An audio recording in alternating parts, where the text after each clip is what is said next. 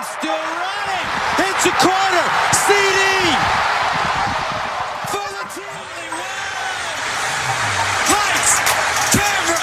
Action. People don't know what it is to be champions. Oklahoma invented it. And what's up, everybody? Welcome to another edition of Through the Keyhole, the free pod. As every Tuesdays now, we are doing a free podcast for everybody that was subscribed to what was formerly known as the Inside OU podcast. I'll only say this for a few more times, but I feel like, especially as the season just began, probably a handful of new listeners, hopefully hundreds or maybe thousands, and perhaps millions of new listeners listening to the podcast for the first time. Yes, I know on Apple Podcasts, it still says Inside OU.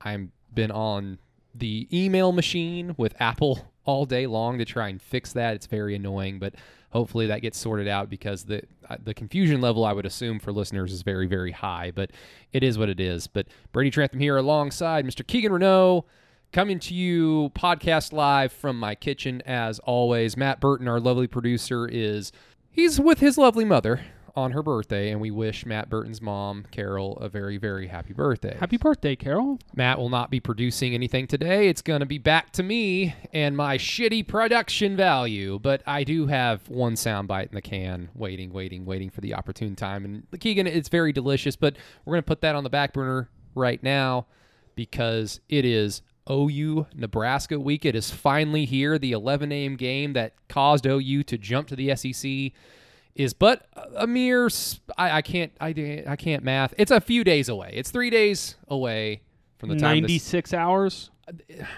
72 hours is 3 days, but it's not 72 hours away because it's it'd be technically 84 hours at 11 o'clock tonight. I think that's correct. Okay. You are the numbers and stats guy, so I'm gonna let you, not as good as what people would think, but yes. I'm gonna let you basically take the fall for that one if you're wrong. But if you're right, people are just gonna be like, see that Keegan, he knows his shit. He absolutely knows his shit. But yeah, it's OU Nebraska week. Everybody's excited. Keegan's excited. He's so excited he took his shirt off prior to the recording of this podcast. And so we're getting silly with it. I do want to ask everybody, if you have not already, before we get into this show, please leave a 5-star, preferably 5-star review on Apple Podcast and a review or a rating, whatever you want to call it. If you have not done so, we greatly appreciate that. It really, really, really helps out the podcast grow. It helps the podcast get out to people who are out of basically Keegan and I's Twitter influence, if you will. We greatly, greatly appreciate that. It only takes a few seconds. So if you have not done so, please do so. And shout out to everybody who's listening on Spotify. I just checked the numbers earlier today, and they look great. So it's very encouraging, very encouraging. And then one more thing, don't forget about our Patreon page at patreon.com/throughthekeyhole, where you can get a lot of awesome bonus OU content, whether it be articles, silly videos like my Texas Arkansas deep dive that I did, and then of course the professional film reviews done by Keegan Renault. We've got different tiers. If you want to help support the cause, we would greatly appreciate that as well. But now let's get to the meat of the show. Keegan, where do we want to start?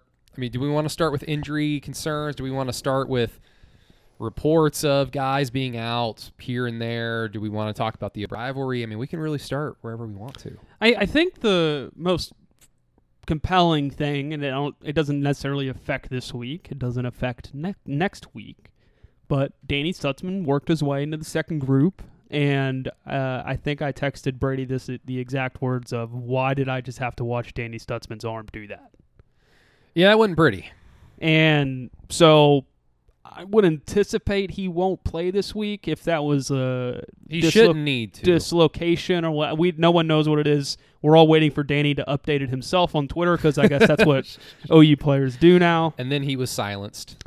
Lincoln and Alex Grinch like, Talk about censoring. Anyways, I think you have to start there. Billy Bowman obviously was hurt as well. Lincoln made a comment yesterday. I'm sure Brady or Matt can chime in whenever, or Matt's not producing. We figure it out and the exact verbiage of it, but definitely sounds like those guys are going to be on the mend for a minute, and great opportunity for some other guys. We saw Shane Witter for the first time on Saturday. Shane ran into a brick wall at one point in that game. But not recommended to do such things. Don't do that, no. And I think it was a good game, Western Carolina, Brady, from the aspect of there was a lot of really good stuff, specifically some of the mental game that Caleb Williams showed on Saturday. The blitz he called out on his own and checked it. Oh, God. Brady, I texted it to him before. Texted to him before. There was a lot of things still from a defensive play calling perspective that were kind of confusing, and they were relatively healthy. So there's a lot of good things that came from there, a lot of stuff that you can correct, a lot of good things that we saw from some young guys, Brady, and injuries were not terrible to key players. And I think that's the most important thing. Now, Billy Bowman being out, you want to get that guy needs as many reps as he can at nickel before we get into the meat. But you should feel fine with Jeremiah Cradell being the backup. You should. Just, have we seen enough? Exactly. But the experience is there. It's not going to be like a fresh 18-year-old who's not ready physically or mentally. No. He did get on a route on Saturday. I don't know if the ball found that wide receiver, but he did get cooked on one. That's okay. Happens. That was really Jeremiah's first real game, like length of time to play, was on Saturday. So I thought it was, if you want to start somewhere, I think that you head this week with I wouldn't say you should walk into this game with a little bit of confidence because of what you did last Saturday, Brady, but I think the mental for this team after what happened and I'm not taking this the wrong way, OU fans, I promise you. But the fan reaction from the Tulane game, those guys need to go out and prove themselves something. The energy was great. I think that they corrected a lot of the things. I don't know if you actually want to start here. One, I don't know if we can get into Grinch's play calling here, and probably on Thursday. But they ran more RPOs on Saturday, Brady, than I've seen Lincoln run maybe ever, which was fascinating. Why Western Carolina? I would have just assumed obviously because they need to work on it against an opponent. Yeah. Now, I mean, the question would be, well, why would you want to do that against Western Carolina and put the film out there? I think that that's all overblown. I truly think that that's overblown. Like, yes, you ideally don't want to show all your cards game 1, game 2. You want to have some stuff on the back burner to kind of thrust at Texas or thrust, down the road. And Lincoln Riley and coaches like that, they're constantly adding to the playbook as the season goes along. As you find out, hey, this Mario Williams cat's pretty good. Maybe we should utilize him in more ways than just throwing him simple screens. So you're always tinkering with the offense, but I mean, OU's offense is what it is. Texas knows what it's going to be. West Virginia knows what it's going to be. Kansas State knows what it's going to be. It's just going to come down to, can OU execute? And so perhaps maybe Lincoln Riley believed that I've seen enough in practice. I need to see it in a game atmosphere. We can do it here because maybe he thinks, and this is kind of what I thought going into the Western Carolina game, we know this team is talented. We know this team is good. The expectations are there for a reason, and they should be there. And hopefully that week of practice was, as Spencer Rattler later described it, uncomfortable. So I was very happy to hear that because they were reminded. He's grown up a bit. Yeah, he was reminded. The team was reminded that it's not supposed to be easy that entire week, apparently.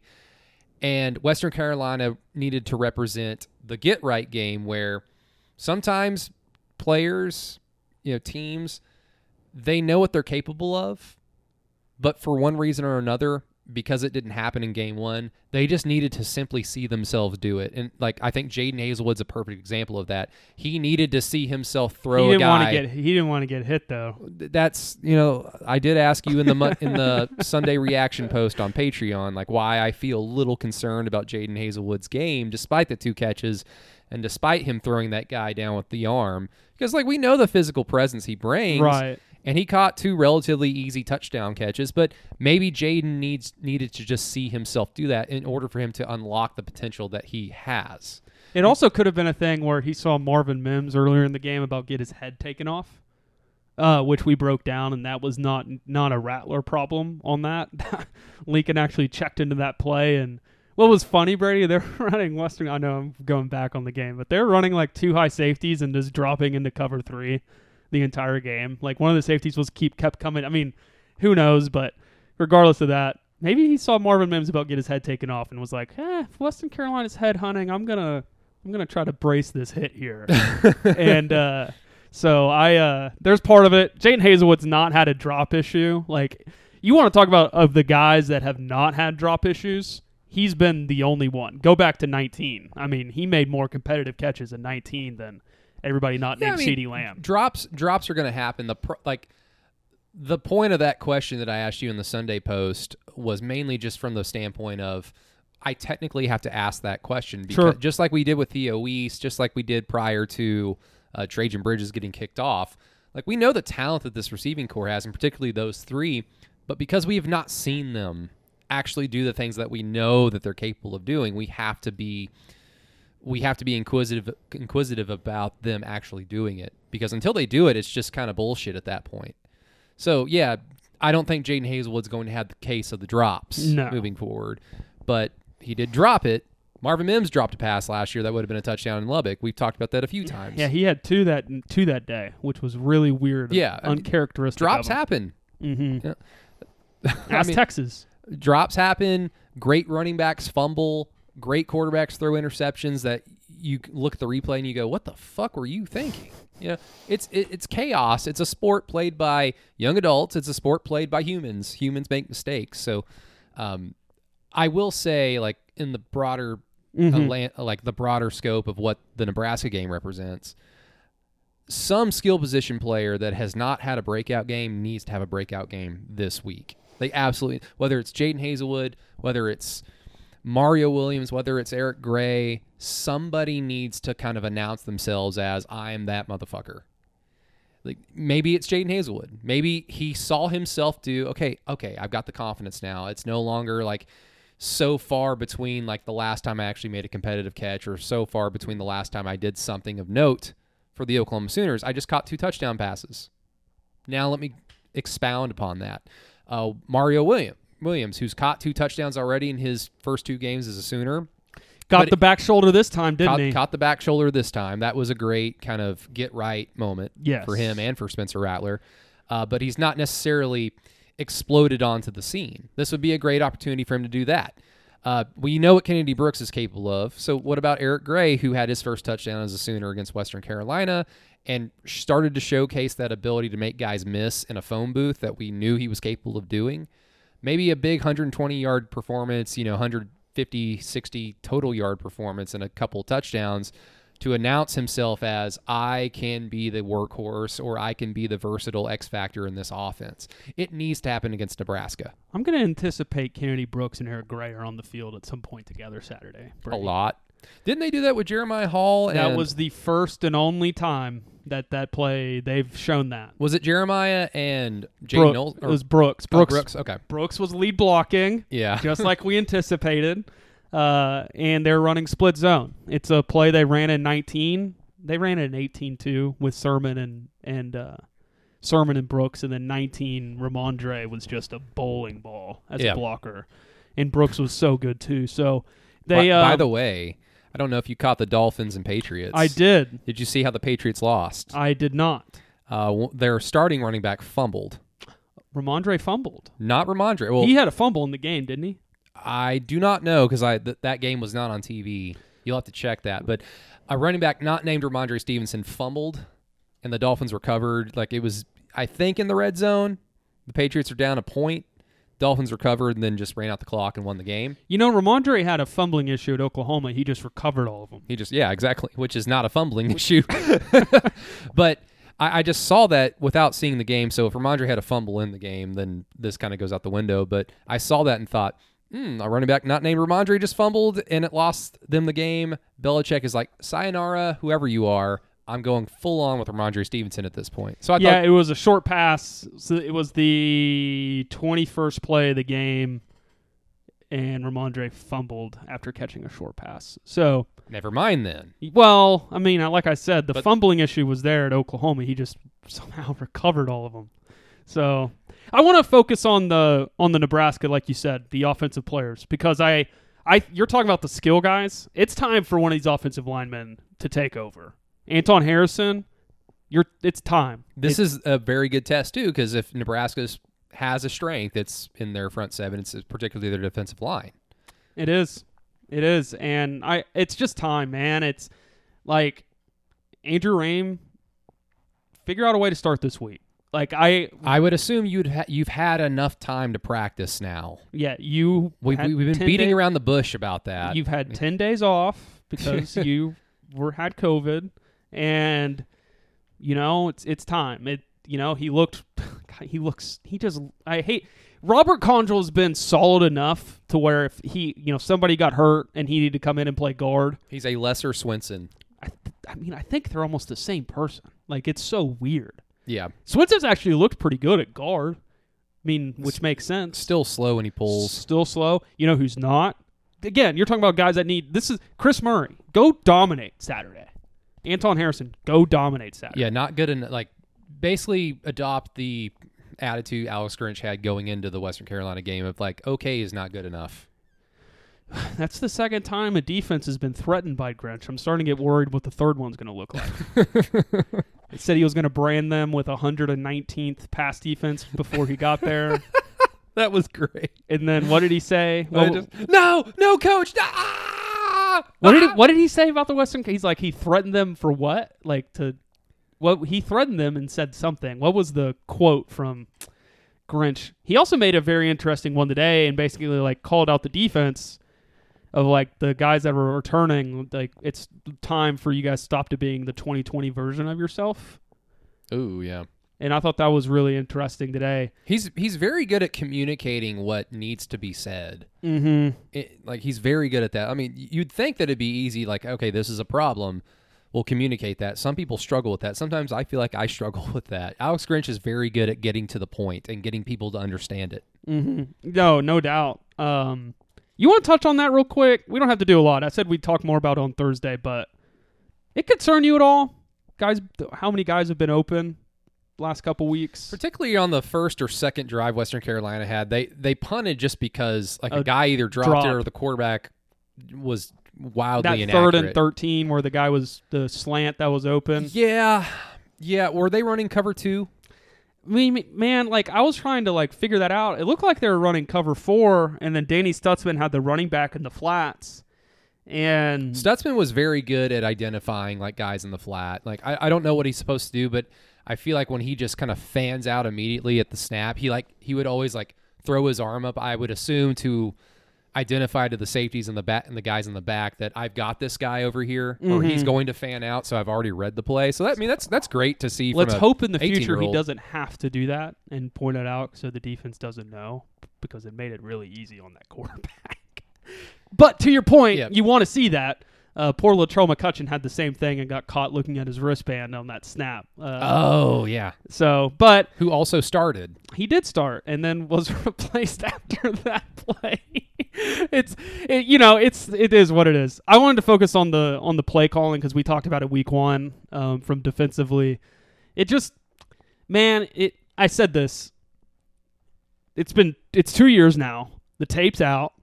You hear me talk about the Texas Tech game from last year constantly. Since that game happened, it's if Tech doesn't have 2 drops that go right into Trey Norwood's hands, that game gets really interesting because that's how you beat Oklahoma's defense. RPOs, get those safeties that are really aggressive flying downhill, linebackers that are really aggressive filling gaps, and you throw it behind them. And I'm not going to sit here and say the LSU game, that's how they lost. That's not how they lost. Ronnie, we talked about it. We talked about this last week, Ronnie Perkins' value in that game. But Brady, it's one of those things, I don't worry about it because at some point the defensive lines is going to dominate, and it's going to dominate everybody until they get to a game or point in the season where they play an offensive line that's worth anything, and there's not one in this league that is. So, maybe it doesn't come back to bite them until later in the year, but I would anticipate there is a game at some point where a team's going to have Grinches to a T, and it's going to be another one of those issues. And, I wonder, and this is what I'm going to say, this is kind of a coaching thing, and it's everybody, and it's sometimes I feel like coaches fall so in love with something because it's worked. Like they don't adjust quick enough, and that kind of worries me. And I hate to say it, like a little bit, but at the same time, like I said, Brady, the defensive line's so damn good. Like maybe it's not even an issue come week 6. So your major hang up is like Grinch has like a bread and butter, and if it's not working after some indeterminate amount of plays, Sure. he doesn't do something else. Yeah, it just doesn't seem like that doesn't seem like there's been an adjustment. Yeah. It hasn't come back to bite him besides the Kansas State game Yeah. in Tulane. But you know what I'm saying? Yeah. I mean, to that, I would just say, and I mean, I don't know anything. I'm not a coach, but Yep. I would just assume that Grinch is trying to play to the strengths of the defense, and the strength of the defense is the defensive line. The defensive line should then execute. If the defensive line executes, then any problems that we've seen are probably as a result of the defensive line not doing what Grinch thinks that it's capable of doing, or what he sees in practice every day. Like, why aren't you doing this consistently, everybody? Because if you don't do it, then the linebackers potentially are left out to dry, or the defensive backs are going to be a few yards off of a receiver on a 3rd and 13, and then, he just dropped it, thank God. Yeah. And that's my biggest thing. It's just to note it, we're having the conversation now. We're not sitting here saying it's going to be an issue moving forward. I don't know if it will be. It's just it's a concern because it's been 2 straight games, where it seems like sometimes, kind of overthink some things. But regardless of that, not a critic of Grinch. Grinch. You hate him. It's okay. Definitely not. Grinch has been. I made the joke on Saturday, Brady. It's real funny how the word out of Columbus was that Grinch was a problem. And that, my friend, is how you segue. You know who is a problem? Maybe the defensive coordinator at Ohio State right now, or the guy that was there with Grinch. Mr. Kerry Coombs? Is that his name? I've said it for 6 months, Brady. Ever since the Ohio State season ended, I got access to all 22. That defense has a stench to it. Yeah, I mean, a particular stench. And I'm going to play a soundbite from the Cover 3 podcast. Who was the gentleman who actually said this soundbite? Bud Elliott. Mr. Bud Elliott. One of the best college football guys we have right now. Yeah. Literally, for now. On the Cover 3 podcast, which we've mentioned before on this show because Danny Cannell's on it, and Danny Cannell is a... what did we say at the same time? Did we say fuck Danny Cannell, or did we say Danny Cannell's a fucking idiot? We said something to that. Said STFU, Danny. Yeah, like it wasn't planned. It just kind of happened. It was one of those special things. But this is from Bud Elliott on the Cover 3 podcast, and I assume this just dropped within the last day or so. Yeah, it was today. Yeah, so let's listen to the clip. You would tear them up, and I've seen enough now. Like Ryan Day, this is like Kerry Combs is Ryan Day's Mike Stoops. Eventually, you got to fire him because you're going to keep wasting all these great offenses. Oh boy, that is delicious. You want to move on and talk about the rest of the? We talked about 2007. A lot of people have. Man, this chaos, utter chaos everywhere. Well, it's not chaos just yet. It's not 2007 just yet. Because Rutgers was in the top 10 because of it all. What weren't they? Wasn't that the year Rutgers was the top 5 team? South Florida got up to number 2 when they had that one guy who was their head coach, and he was like the defensive coordinator at Colorado like a few years ago. I'm about to look this up. I think he was a Youngstown. Like he had some connection to the Stoops family. Maybe he was just from Ohio. I don't know.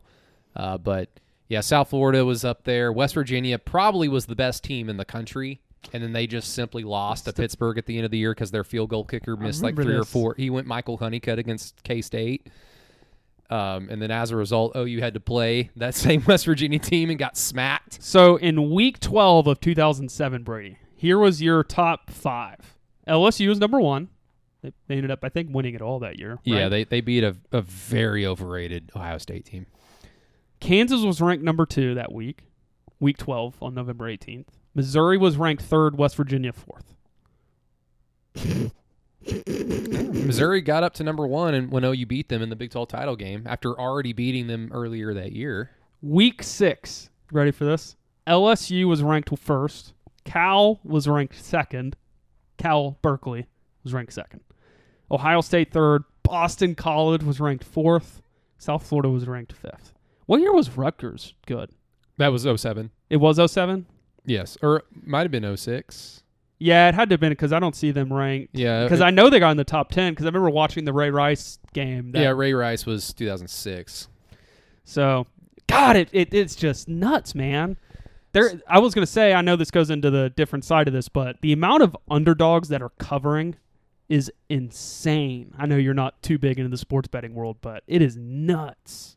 Well, Nuts. I think a lot of it just comes from perhaps some not incorrect data, but just incomplete data, because people like our good friend, and he's more than a recurring guest now on this podcast, but Peyton Guthrie, he really tries to hammer home the point that teams are basically what they are year from one year to the next. Like what we saw out of Oklahoma last year, they're going to be very much the same thing. You just hope that they've made improvements and built upon that. Sure. You can't assume that with every team.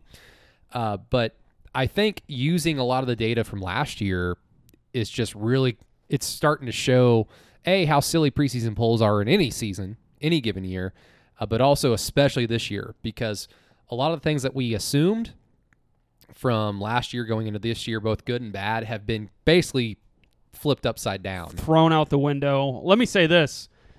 There is... being it a COVID pandemic year and all teams dealing with the same disadvantages, but very unique ones at the same time, because it's a virus that affects everybody differently. I think we weighed returning production too much this year.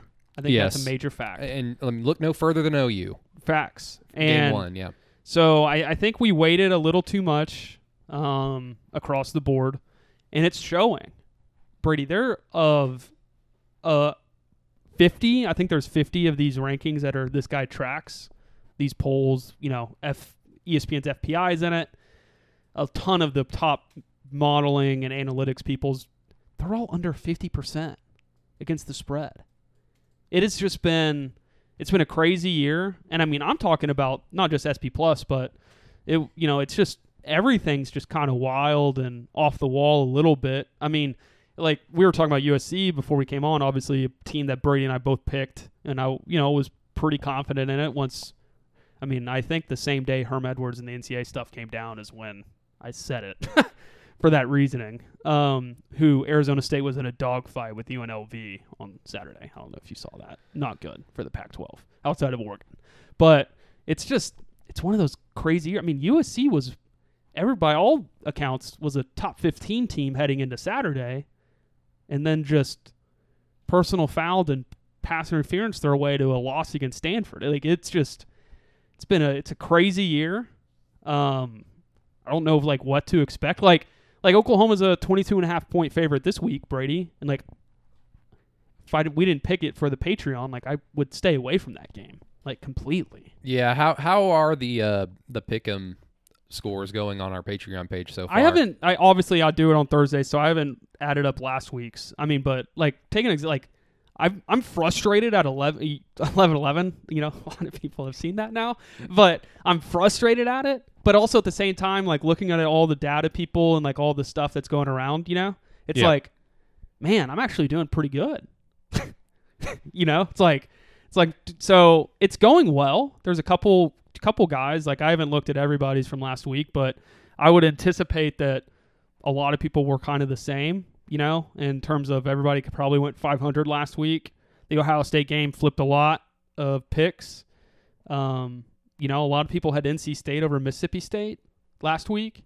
So, I mean, I can tell you from our perspective, 7 of the 8 games I picked for the Sharp Rank website, Steven Plasance's model and I agreed on it. And I went 4-4. Yeah. So it's one of those weird things, and I don't look at that model whenever I make picks either. It's one of our things. So it's a crazy year. But God, there were some fascinating outcomes on Saturday. Just fascinating. I mean, Oregon beating Ohio State the way they did.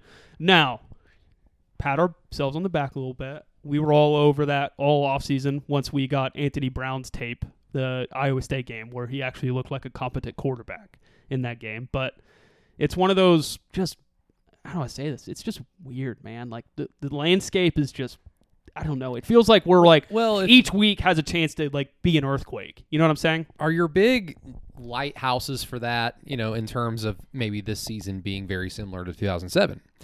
Are your big lighthouses for that, obviously Ohio State, because we've already talked about them getting just dominated at home. Dominated at home. It was, you watched that game for 5 minutes and you knew who the better team was. Mm-hmm. You could see talent every once in a while from Ohio State that was better than Oregon, but like there was a better team. You can't be getting beat for 3.5 quarters and then for someone to pop up and be like, well, Ohio State outplayed them in the final 6 to 10 minutes. Like that just doesn't work. It's just not. Yeah. That doesn't work. So obviously Ohio State. Are the other two Iowa State and Texas? Iowa State was predictable. Or Iowa State and USC. Or Texas and USC. Yeah, Iowa State was predictable because that's how, if you go look at the 2019 game, Iowa's, in the last 2 games, Iowa's turnover margin's +7. Mm-hmm. So that was a little bit predictable. It's hard to anticipate how many turnovers can happen in a game. For Iowa State moving forward, in my head, it's going to be 1.5. So, like, take Oklahoma in 2019, right? The final, 3 games, I finally got to the point, Brady, where I'm like, Oklahoma's going to turn the football over twice on offense. It's just going to happen. Account for that and then move forward. Yeah. And that's probably something we're going to have to do with Iowa State. So that was a little more predictable. I think the crazy one was Arkansas, and, I look at the post-game data and all that. I mean, they had a 99% win expectancy. Like, if that game was played again, they win 99% of the time. Yeah, because Texas can't rush the passer. They can't stop the run. That defensive line is that is a bad defensive line. It was the linebackers, man. We were talking. God, they were awful. I mean, they were letting lanes open all game. I mean, weren't their linebackers supposed? I might be misremembering this. Weren't their linebackers supposed to be the strength of the defense? No, it was the tackles, the defensive tackles, who I thought played pretty good. It's their edge rushers are not good, and their linebackers were awful. And it's not even for the Mike Stoops reason where the front 4 or the front 3 are just taught to basically catch bodies. Yeah, catch bodies and stand there. Mm-hmm. They were actively trying to get upfield and get home, but they just couldn't move anybody in front of them. Mm-hmm. And admittedly, Pittman's Arkansas Razorbacks, if they have a strength, it was always going to be their offensive line because of the philosophy. But I didn't think it was going to be that much of a strength against Texas. Mm-hmm. And it was so eye-opening just how bad the trenches are for the Longhorns. And I mean, it further summed the point that when OU and Texas meet on their annual date, which apparently, I don't know if you saw this tweet, but apparently there might be a night game in Dallas. I don't think so, because I'll say this right now. That's not happening. If that's a 7:00 kickoff, people will die. People will die. And I don't want that to happen. It doesn't need to be a night game. It sucks that it's 11 a.m. You wish it was at 2:30, but it's OU Texas, so it has a gigantic national pull for that reason. I was going to read this real quick. Yeah, go ahead. This was in the analysis from the Friday Night Musings post on Saturday on the Patreon. It's pretty funny looking back on these, Brady. The Longhorns showed their weaknesses along the offensive line and still didn't see much out of their linebackers in that game against Louisiana. That was my take. The pass rush was not there, and that was disappointing to see. Learn more about Hudson Card and the Texas offense this week. Learn less about the Texas defense. My bad. I did miss on that. So, what we learned is that the same issues, we talked about this last year in the Oklahoma game. Remember that? The DeMarvion Overshown was just not, he was going, the eyes were always in the wrong place. Yeah. Going on, taking running backs in the flat that he didn't need to, or a wide receiver, leaving gaps open. Everybody was sold fool's gold that he was going to make this Kenneth Murray jump and this and that. So they have the things on defense, Brady, are correctable. You talk about, I'm not going to sit here and compare it to the Kansas State 2019 Oklahoma game by any means. Not at all. But the same point to it, the defensive stuff, I think some film correctable, just play 11-man football kind of stuff. The offense, I mean, I thought they were going to be bad this year offensively, as you know. I didn't think it was going to be that bad. They ran no RPOs on Saturday, Sark, against Arkansas. He was awful. And then he made an emotional decision, and it's now we can get into that, but it's just Well, that I whole don't thing. I don't that know whole how- thing's a cluster. Why do you think it was an emotional, like, to bench Hudson Card? Yeah, I think he just had to do something because the fans were so mad, and like people probably had heat on him. I didn't see it as like fan pressure. I just saw it as this kid has talent. He's young. Mm-hmm. If I keep him out here, I could David Carr his career. Sure. There are just times where you've got to look at the bigger picture. Texas wasn't coming back in that game, and keeping Hudson Card out there with that offensive line it could potentially, snowball, especially moving forward because the schedule is not going to get any easier once they get into conference now, according to how good or bad they are. I think They got Kahari Coleman in TCU in 2 weeks. Yeah. I talked to you about this before we went on, but I think Casey Thompson is just closer to, like, whatever his ceiling is. I think he is closer to it than what Hudson Card is. And so with that in mind, I think playing Casey Thompson just gives you the better chance to run whatever offense you want to run. Casey can run it better than what Hudson can do right now. And that gives Texas and Sark the best chance at having some identity and just, having the Grinch approach of, we're not going to be great at a zillion things, but we can be really, really good at one or two things and just run that thing. Mm-hmm. So, but again, it just furthers home the point that when OU and Texas meet, OU needs to kick the shit out of them. I said that if Lincoln they were Riley- going to be yeah. 5-0, or if, they should have done it because where Texas's weaknesses are at now, like the running game for Oklahoma against Texas, like don't anticipate them running the ball up the middle that well. But what we did learn is that if you do attack Texas's defense in a way that, well, if Jalen Hurts was quarterback and they did the run game stuff that I've been just drooling over with Caleb Williams, the potential there, that's the stuff that it was clear those linebackers were not disciplined. There was two guys filling gaps. I mean, it was a weird 10-man defensive performance, but I think that you want to talk about showing some cracks in the foundation that was left over. It was definitely that. I mean, I'm not going to sit here and say that Texas doesn't have talent. Like, that's not true. But anybody watching them and thinking that offensive line or that linebacker room was anywhere that it needs to be for the University of Texas is just, like, what was Tom doing? Yeah. Was it Bomani Jones? Somebody mentioned that on Twitter Saturday night that Texas, or no, it was Mike Finger. Oh, yeah, that was a really good tweet. About how, look, the last coach didn't leave a lot in the cupboard for Sarkisian, but this is the second or third time this has happened in the last 10 years. That was really funny. And, you went kind of through that with the 90s, the end of the Gibbs era, and then hiring Schnellenberger was a bad decision, and then hiring John Blake was a worse decision. Somehow it was a worse decision. But fortunately, they rebounded and made the right decision right after that. So it didn't have like the potential of it rotting from the inside and being too much of a cleanup job. You got to avoid that because they made a right decision and a smart one. But Texas is really, really interesting because I'll give credit where credit's due. Kerry Murdoch pointed this out on I think the post game pod they do on Sooner Scoop. It's not the unofficial 40. I think it's just called the it's the Sooner Scoop post game show. Yeah, whatever that one's called.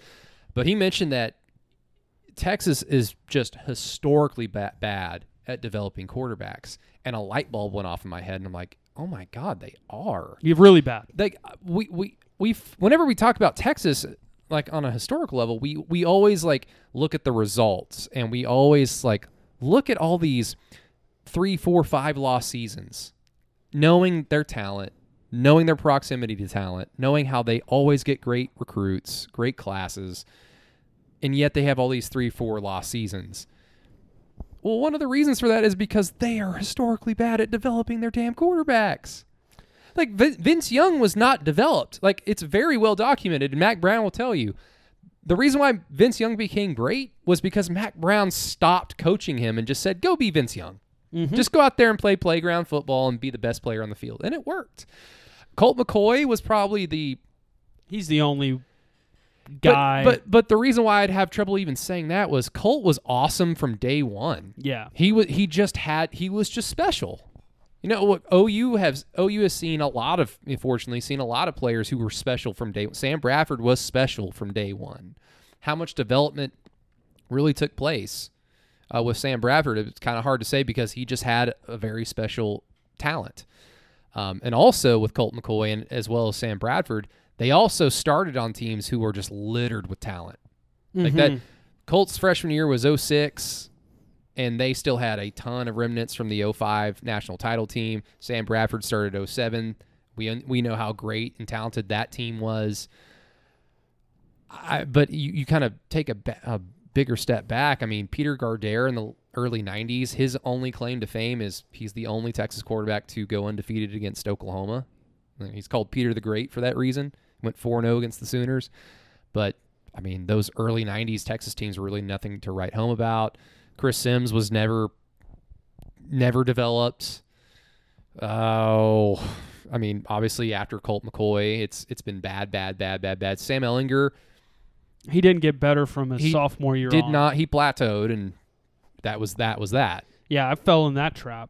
So talk about that is the quarterback that has made me never assume that a quarterback's going to grow up just because he gets older. Yeah. Like, that was the pure example. It's just weird to me how, like, true that statement was about how they just don't develop their quarterbacks.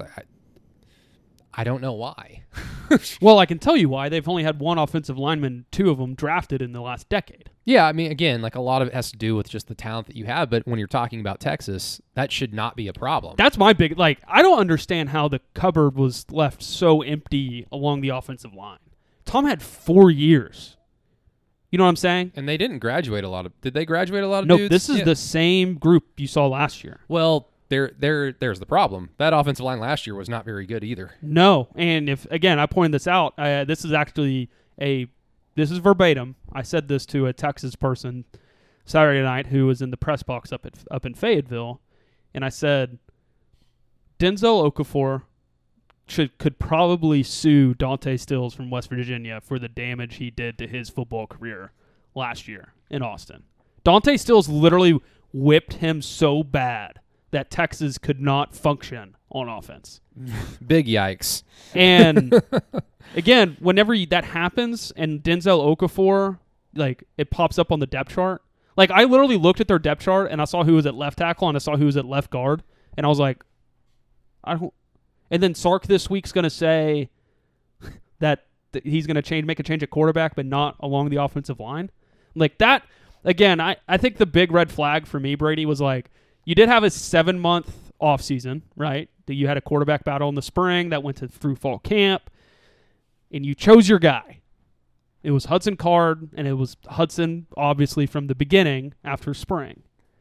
And I just, pulling the plug on that, like, that just worries me that, like, is Sark going to make more, like, quick... I'm not saying this was a rash or super emotional decision, but, like, that just seems almost like putting the problems offensively on him. Like, and I just don't... Again, like, unless I'm completely misinterpreting what happened, I think it just has more to do with I don't want to get him killed or sink his confidence any more than where it probably is right now. Well, at the University of Texas, you get benched at quarterback. Everybody talks about it. Yeah. And that's the other thing, too. Bob did the same thing. Yeah, Bob did the same thing, but he had made the opposite decision prior to benching his quarterback, halfway through the first game. He started Paul Thompson, which is more akin to, like, starting Casey Thompson to start the year because at the time, Paul was much closer to his ceiling than what Rhett Bomar was because Bomar was just a redshirt freshman. Right. Casey Thompson much closer to his ceiling, I assume, than Hudson Card for the same reason. And then, it took a half for Bob to just go, screw this, I'm going all in with Rhett Bomar for the rest of the year and for the future. We're just not going to be good this year. We're going to have have a lot of growing pains. So that's why it was even surprising to me that Sarkisian went with Hudson Card to start the year off, because if you already believe that there's going to be some growing pains, we don't have the talent, you need to pick the guy who gives you the best chance to win games today, not 2-3 years down the road. Like the development can just happen by virtue of him being in the program Right. and learning every day under you. You don't want to get him killed. And also, if you know that it's going to be an uphill battle and there are going to be some pitfalls here and there, and you understand that I will bench the quarterback if X, Y, and Z happens, then you want to bench the upperclassman for the young kid, not the young kid for the upperclassman. That maybe that's just an old school way of thinking. Right. But my biggest problem more than anything, we can talk about Sark and like the decision he made. The fact that this quarterback conversation is ongoing still is completely on him. And that's the job at Texas. As I told you before I came on, or maybe said earlier. It sounds like a lot of the Texas media was melting down with the fan base on Saturday night. And it's just all part of the problem down there. It just is. So Everybody thinks they have the idea to fix it all, I know. and everybody wants the credit for it. That's why I put up the red flag about it. And who knows? I still think that defense is going to be fine. Like, they fell down to the 50s. Like, I would buy them down here, like, for no doubt. I think they're going to be, again, it was a lot of 10-man football. Like, you've heard Lincoln and Alex Grinch say that a lot whenever they struggle. Like, we were playing, the 11th guy on one play was an issue. Like, that was it. It's like we were playing a lot of 10-man football. That's what it sounds like.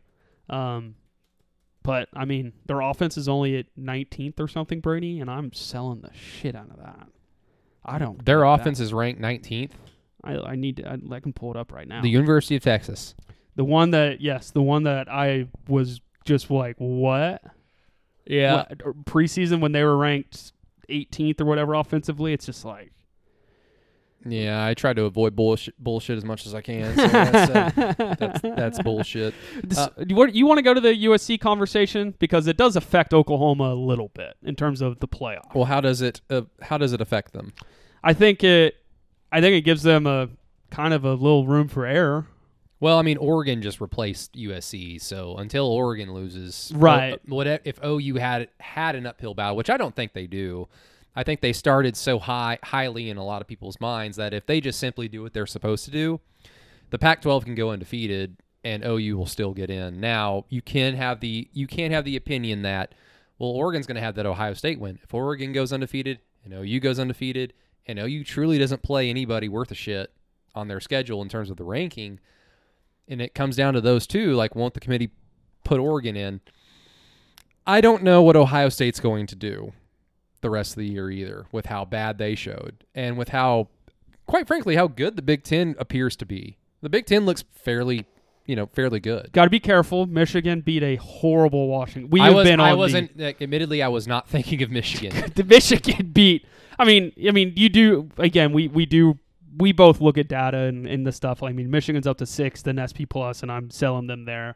Penn State, I mean, got lucky to beat Wisconsin. Like, they had 4 explosive plays, and Wisconsin didn't score 3 times when they were inside Penn State's 10. Like, that just can't happen. So we'll learn a little bit about Penn State. They got Auburn this week. It's a pretty fun week in college football. But I was going to say, on the USC thing, I think that whenever a team that has a schedule like that, Brady, that plays into their favor, whenever that team can get knocked off, there is a little more room. Like, I'm not sitting here and saying and Oklahoma is in a tough spot, but like Oregon obviously was anticipated losing to Ohio State, where they couldn't have lost another game the rest of the year, and won the Pac-12 championship, whatever. I don't know if Oregon and UCLA play, because I know USC and Oregon don't.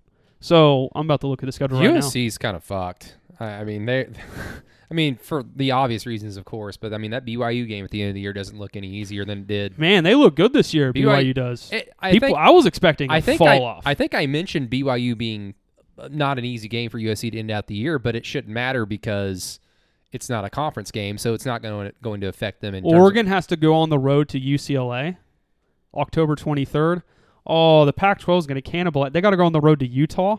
Oh, man. Yeah, Oregon's losing a game.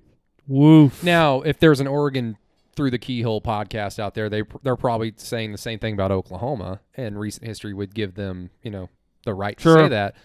But OU, I think, is better than Oregon. It's almost unequivocally, like, if I'm projecting 10 weeks from now, like, I would take Oklahoma up to 6.5 by a touchdown. Like, I'd feel comfortable picking them by 7 in that game. Yeah, I mean, OU they're a better version of Oregon. I mean, I think they've got a better defense than Ohio State. I think they got a better offense than Ohio State. Well, depending on what the offensive line picture looks like in about 2 weeks. that's kind of the thing. So, I guess to round out the podcast, because we'll of course get into a deeper dive on what the challenges Nebraska kind of bring about on the Thursday podcast, which will go up on Patreon first for the first 24 hours. And then after that, it is free for everybody who is subscribed and follows along on this podcast feed. But just a little extra benefit if you are subscribed to our Patreon page, you get that podcast first. But we'll get into more X's and O's Nebraska on Thursday. We'll also kind of run around the Big 12. OSU looks like an awful, awful football team. The Big 12 just got bitch slapped in the face. We kind of talked about that on the postgame pod on Saturday. TCU Cal was not a good look. Well, I mean, those are two defensive coaches. Sure. It looked like a game played by two defensive-minded coaches. Yeah. But that doesn't excuse a lot of the offensive ineptitude. Again, I mean, Max Duggan just has not completely... Well, it falls into that category of... How much of it is him and how much of it is... the fact that Gary has offensive coordinators that he has handcuffed. Yeah. Or wants them to do something that doesn't fit. Like, if Max Duggan ran the 2019 Oklahoma offense, like, you could convince me that he could be really good. But they're trying to make him a raid quarterback and have him be a running quarterback, and, like, it's weird. Kansas State only beating Southern Illinois by 2, I think. Not good. It's not good, but when you lose your quarterback like that in such a weirdly emotional way, I can see how that drains a team. I mean, Chris Kleiman was about ready to cry. Yeah. Who knows, man? I mean, you look at the league at large. It's hard to, like, Tech. Well, you know, I mentioned this, right? Like, Texas Tech's performance. I'm reading my post from Friday, Brady. I mean, exactly what I said. Red Raiders benefited from some major plus and turnover luck against Houston. Good Lord, did that show up against Stephen F. Austin. Have you seen Shuck's pick 6 from Saturday? I haven't. Oh, Brady. It is awful. It's Trevor Knight, Kansas State bad. So, Oklahoma State's got to figure it out. Go on the road to Boise this week. Boise's a pretty good football team. It's an intriguing week. It is a learning week in college football this week. Penn State, Auburn, Michigan State, Miami. I mean, I'm excited. It's getting to that point where after this week we have a lot more answers about who some of these teams are. Yeah, I mean, weeks 3, 4, and 5 are basically when you start to understand, okay, these 4 or 5 teams are threatening for the playoff, and then that, you know, those 5 teams kind of separate themselves from the pack, and then everybody just kind of cares about their respective favorite team at that point. So, of course, you hope that OU dominates Nebraska like they should. I said it to a bunch of my friends. At this point, despite what we've seen and with a lot of the I don't even want to call them problems just yet with this team because it's week 1, week 2. I would rather OU not be at its ceiling right now. Yes. So I would just call them things that they need to work on and they will improve upon because every OU team under Riley has gotten better as the season has worn along. That's the one thing from the Stoops era that's rang true. Yeah. So despite the bad things we've seen, if OU doesn't win by at least 3 touchdowns against Nebraska on Saturday, I'll be a little disappointed on the postgame pod. It is a statement game Saturday. Yeah, and you know, whether it's a skill position guy kind of announcing himself, like I said at the beginning of the show, you know, also rightly saying the offensive line needs to just dominate. The offensive line needs to assert itself because Nebraska's D line is going to win some battles. Like, it's not going to be an absolute cakewalk unless OU just is humming on offense. And we've seen OU do this in non-conference before, where like everything they do just works. So I think at the end of the day that, I mean, OU's in a good spot considering where they began. I think what we've been saying after the Tulane game, that game had to absolutely be the lesson for this team. Because if it wasn't, then this team will lose 2 or 3 games. I think after Western Carolina, we can at least say, okay, they've put their best foot forward in the proper direction. It's about stacking those weeks, though. We'll see if they can continue to do that. I mean, remember Baker, I hate to even go back and even use him or, like, compare anything to it, but, I mean, that was really his attitude. Like, he'd get there in the press room. I covered that team in 17, and it was like, we got work to do this week. Like, I hate to put the whole lunch pail, hard-nosed, coach's kid, kind of put that in Baker, but, like, it was true. I mean, he would come in every week, especially after the Iowa State game. It was like, we got to get better. Like, we got to go work. We got to do this. And that team, God, they got better as the year went on. 2019, Jalen, I'm not throwing shade, I promise you. I'm just saying, like, that team did get better, just the turnovers just didn't go away. So it's time, man. It's an exciting week. I know Nebraska, we haven't gotten into any of the Nebraska stuff. I wanted to comment on your Monday post because I have my Nebraska story. Ooh, yes. That gives me a good opportunity to get to the post because I actually X'd out of it to check a BYU score. But yes, every Monday I write the Monday post. I'll ask a question of the week. I'll read it aloud on this podcast for our patrons. And if you want to be involved with that, all you got to do is follow along at patreon.com/throughthekeyhole. And most of the time, I'll probably give out a T-shirt or some random prize probably next week because, like I said earlier, Matt Burton's not able to produce and really put his stamp on it with the patron answers. So, unfortunately, no prize this week. Also,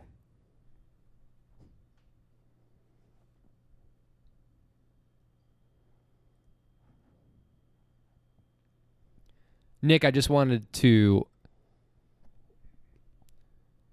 Gelona, I just wanted to let you know, for whatever reason, I mailed you your shirt last week, and it got sent back, and I checked everything. Everything was the address that you sent me, so I just simply made another label, and hopefully it doesn't get sent back to me, but that's why you haven't received your shirt yet. Apologies for that. I don't know what happened, but if it gets sent back to me, I'll probably just reach out to you on the DMs on Patreon, and we'll hopefully get that sorted out. But yeah, next week we will return to the winner of the question of the week once Matt Burton has returned. Winner of the question of the week gets a prize. But yeah, I asked everybody on the page on the Monday post for their OU Nebraska memories. But Keegan, I guess we'll start with yours. I was at that was my first game away from Norman to get travel to, was the last OU Nebraska game. That was my first Big 12 title? Big 12 championship game. I sat by myself, surrounded by a bunch of Nebraska people. And I was like, I think we were all surrounded by Nebraska people. They outnumbered OU fans like 7-3. It was a gigantic Nebraska presence. Yeah, I can't wait till great. I can't wait till Saturday and see they're the nicest people. I love it.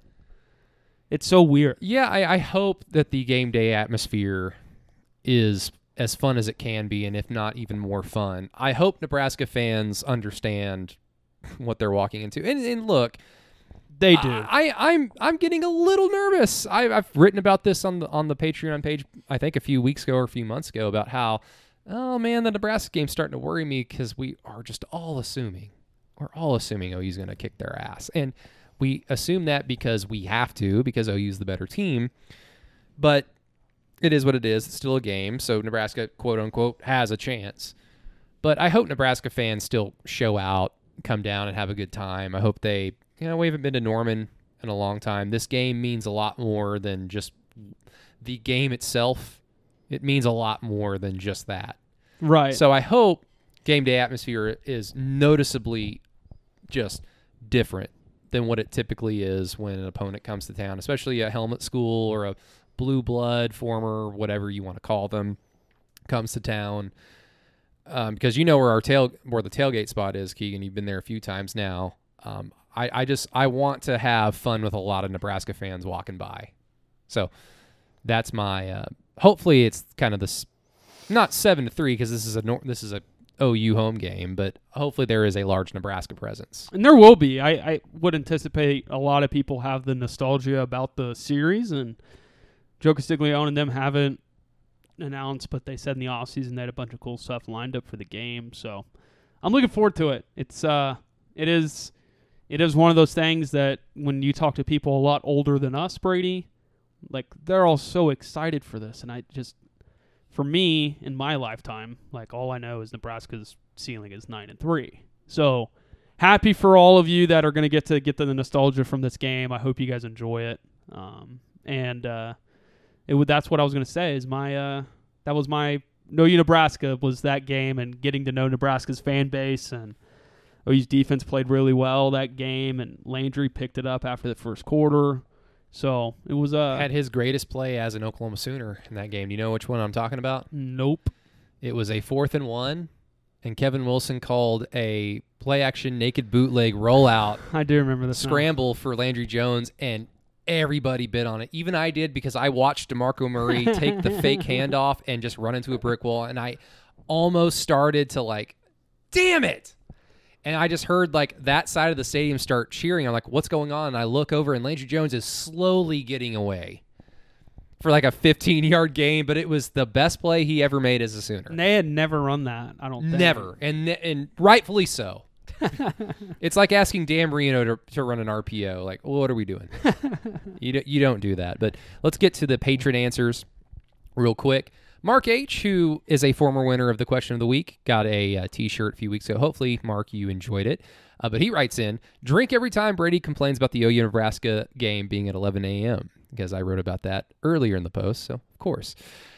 My favorite memory, and this is Mark again, will always be the last time these two teams met, way back in 2010. Landry Jones, statistically the greatest quarterback in OU history, look it up, single-handedly willed his team from a 17-point deficit to win the Big 12 championship. There's nothing wrong in that statement. Nothing wrong whatsoever. I mean, the defense played a big part in it. It's good to see Taylor Martinez is reincarnated in Stillwater. I know. Is OU just when OU goes up to Lincoln? Because that's not next. Is that next year? Is it next year? Is there another Martinez on campus? No. Thank God. You missed my comp to Spencer Sanders, but. Oh yeah. I mean, it's fairly apt. Although I think Martinez is a better athlete, right? Probably, Yeah, and a little bit. Sanders can throw a little bit better, but he can throw it a lot better. Turnover to the other issues, team. the turnover issues are there. The throwing off sideways. Spencer is there. Sanders is probably also getting better coaching. That's probably true. Maybe. I mean, we talked about their offense earlier. Anyways, Yeah, I'll leave that for Thursday. OSU sucks. Davis Dunkelberger. I'm too young, so the two things I remember were the awful 09 game where Ndamukong Suh dominated, and I remember he went down with a cramp or something. I said, stay down, and immediately got a spanking because my parents told me, we don't wish injury on any athlete. Your parents raised you very well. The other memory is stopping Nebraska on 4th down to secure the 2010 Big 12 championship. My family was at a friend's house, and we all went berserk when we won. That is a good one. Well, I mean, a lot of our patrons probably close to our age, so I already threw out the 2000 game. So if we don't hear any 2000 game memories, that's why. Matt writes in, I have a question, and by no means am I trolling. I'm looking for honest answers, but what's the deal with playing at 11 a.m.? Why is that so bad? And I kind of answered in that. It's because it ruins the game day atmosphere for what should be a fun game day atmosphere. you see Ohio State lost some guys that couldn't make it to Columbus last weekend. Oh, because of really? the 11 a.m. kickoff. Oh, really? Mm-hmm. 5, Marvin Jones Jr., guy Oklahoma's after, 5-star defensive end from Florida, had to cancel his official visit to Ohio State because of the 11 a.m. kick. Well, remember, for Ohio, it's a 12 o'clock kick. They're East Coast time. Right. So he was, Which is still he's not in Florida. enough. They said the game got done at 11 or something. It's still a gigantic hurdle. Reminder, Mater Day is on a bye week this week. Mm-hmm. Thank you. Harry Taylor puts in quite a good memory, I must say, because this game gets forgotten. But it's the last time OU won in Lincoln. It was 2005 when Bomar was a redshirt freshman starting quarterback. It was the game where AD came back from his high ankle sprain. He said that my dad thought the world of Bomar, but he's only a redshirt freshman. And they had one of the better defenses that year as well, talking about Nebraska. I'll never forget, I told my dad we also had a great running back. My dad says that the ankle might not or may still be bothering him. Guess not, because Adrian Peterson was gone. I think he rushed for 228 yards. I could be wrong, in 2 touchdowns, but AD looked all the legend that he is that day. Alex Bryant, my first OU game in Norman was 2008 with my dad. He had given me the choice of Nebraska or Texas Tech that year because I wanted my first game in Norman to be a win. I picked Nebraska. Well, hey, it was fun, 28-0, and that was also the day Tech beat Texas. So it was a good day to be an OU fan. I think I fell in love with the idea of going to OU that day, a night game against an old rival, and Sam Bradford carving up Nebraska like a Christmas ham. That game, of course, was over in the first 5 minutes. The environment was rowdy as hell. A few more. Trey Pollard. My favorite memory is the 85 game where Keith Jackson took a reverse 88 yards to the house. I was 9 years old. My dad went to the game, and I watched it on TV wishing I was there. After the game, I couldn't wait for him to get home so we could go to the backyard and reenact that play. We probably ran that reverse 100 times. Have you ever seen that play? The Keith Jackson? Yeah. Yeah, I've watched it. Was there ever a play where you were growing up where you just immediately went outside and tried to recreate it with somebody? I can tell you one, and it was the Vince Young pump fake against Oklahoma State where he took off. I think everybody tried to do that at some point. Yeah, I'm trying to. I was like, I fuck Texas, but I was like, that was cool. I mean, I think like back in the day, like Reggie Bush stuff, like definitely tried to recreate doing that in the backyard, but that was when Keegan was like 8. Hey, we ought to have a foot shorter and about 100 pounds lighter. We can all role play. There's nothing wrong with role playing. Last one, Mr. Braylon Rogers. My Nebraska story was with my dad at the 2004 Whiteout game, which was Jason White's last home game. I think he completed 18 straight passes in that game, if I'm not mistaken. I was pumped to see the stadium all decked out in white. Then there was the rain. The crowd was a sea of assorted colors and ponchos and rain slickers. I do hate that about when it rains for an OU home game. Because the stadium kind of loses its luster, iconic state. Sure, I guess. Then Nebraska ran the ball 40 times and threw it only 13 times to try to burn the clock and get it over with as quickly as possible before White and AD could run up the score on them. I think OU won 35-3 or something like that. But that was the game where Bill Callahan called OU fans a bunch of fucking hillbillies. Did not realize that. That worked out really well for him. Oh, well. Keegan, any final thoughts? No, I think the big thing, moving forward, if you are going to take away from this podcast, a little bit, just noting some stuff on the defense, play calling, injuries. Lincoln Riley said tonight it'll be a bit later this week before we make a final decision on Danny Stutzman. Don't know the status of Billy Bowman. Brian Darby is doubtful. That hip injury looked bad. But ultimately, it's been a chaos season, Brady. It's going to be another great week of college. I can't believe, it feels like these first 2 weeks have gone so slow because there's been so many damn games to watch. Good games. Games that are coming to the end. Well, I guess I shouldn't say good. Not all of them have been, great football. But to the end, watching it to the end, just been good football games to watch, and looking forward to it, and I hope everybody's enjoying it because, I again, as I said, I'm anticipating a lot of volatility the rest of the year, as it should be. Because, Brady, after about Team 6, as in the rankings that you see me send to you every Sunday, from about 7 to 40, I have no clue what to do. Yeah, so let's expand the playoff. That's a great idea, kids. Oh, well, we can bitch about that later. Everybody, thank you so much for listening to Through the Keyhole. Once again, please, please, please leave a 5-star rating and review if you've not done so already on Apple Podcasts. Also, please give our Patreon page a try. At the very least, just give it a try. We've got a $1 tier, we've got a $4 tier, and a $5 tier. So it's really, really up to you, but you can find it at patreon.com/thekeyhole. We are up to 190 patrons right now. We are 10 away from 200. I could not be more thankful for that. I could not be more thankful if it was just one person, but we're fortunate enough to have 190 people. So hopefully those 190 people are happy with the content and enjoy it, because I enjoy putting it out, working on it, putting a lot of care into it. I know Keegan does the same thing with his film reviews as well as these podcasts and his write-ups he does during the week. So we'll be looking forward to your newsletter tomorrow, correct? Would you prefer me break more Nebraska Buffalo down and have data and then just leave some of the stuff from the week for Friday night? Just kind of doing it on the podcast here. Do it on the pod. Do it on the pod. Sounds good to me. Because the injury stuff's out there. I mean, no one's going to get info unless Danny Stutzman updates his Twitter again, which I joked earlier. That's not going to happen. Yeah.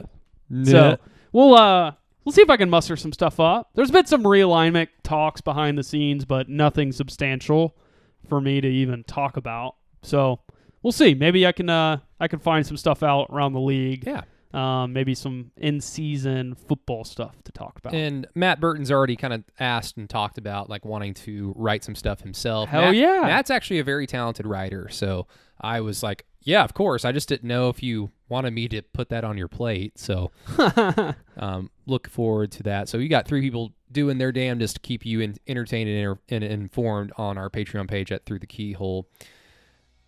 Everybody, I'm tired. I need to eat. I think we're both, you can tell in my face, I'm exhausted. Well, From data to the podcast. yeah. It's been a fun day. Yep. Always a fun day at Through the Keyhole. Everybody, thank you so much for listening. Until next time, Boomer Sooner, and we will talk to you later.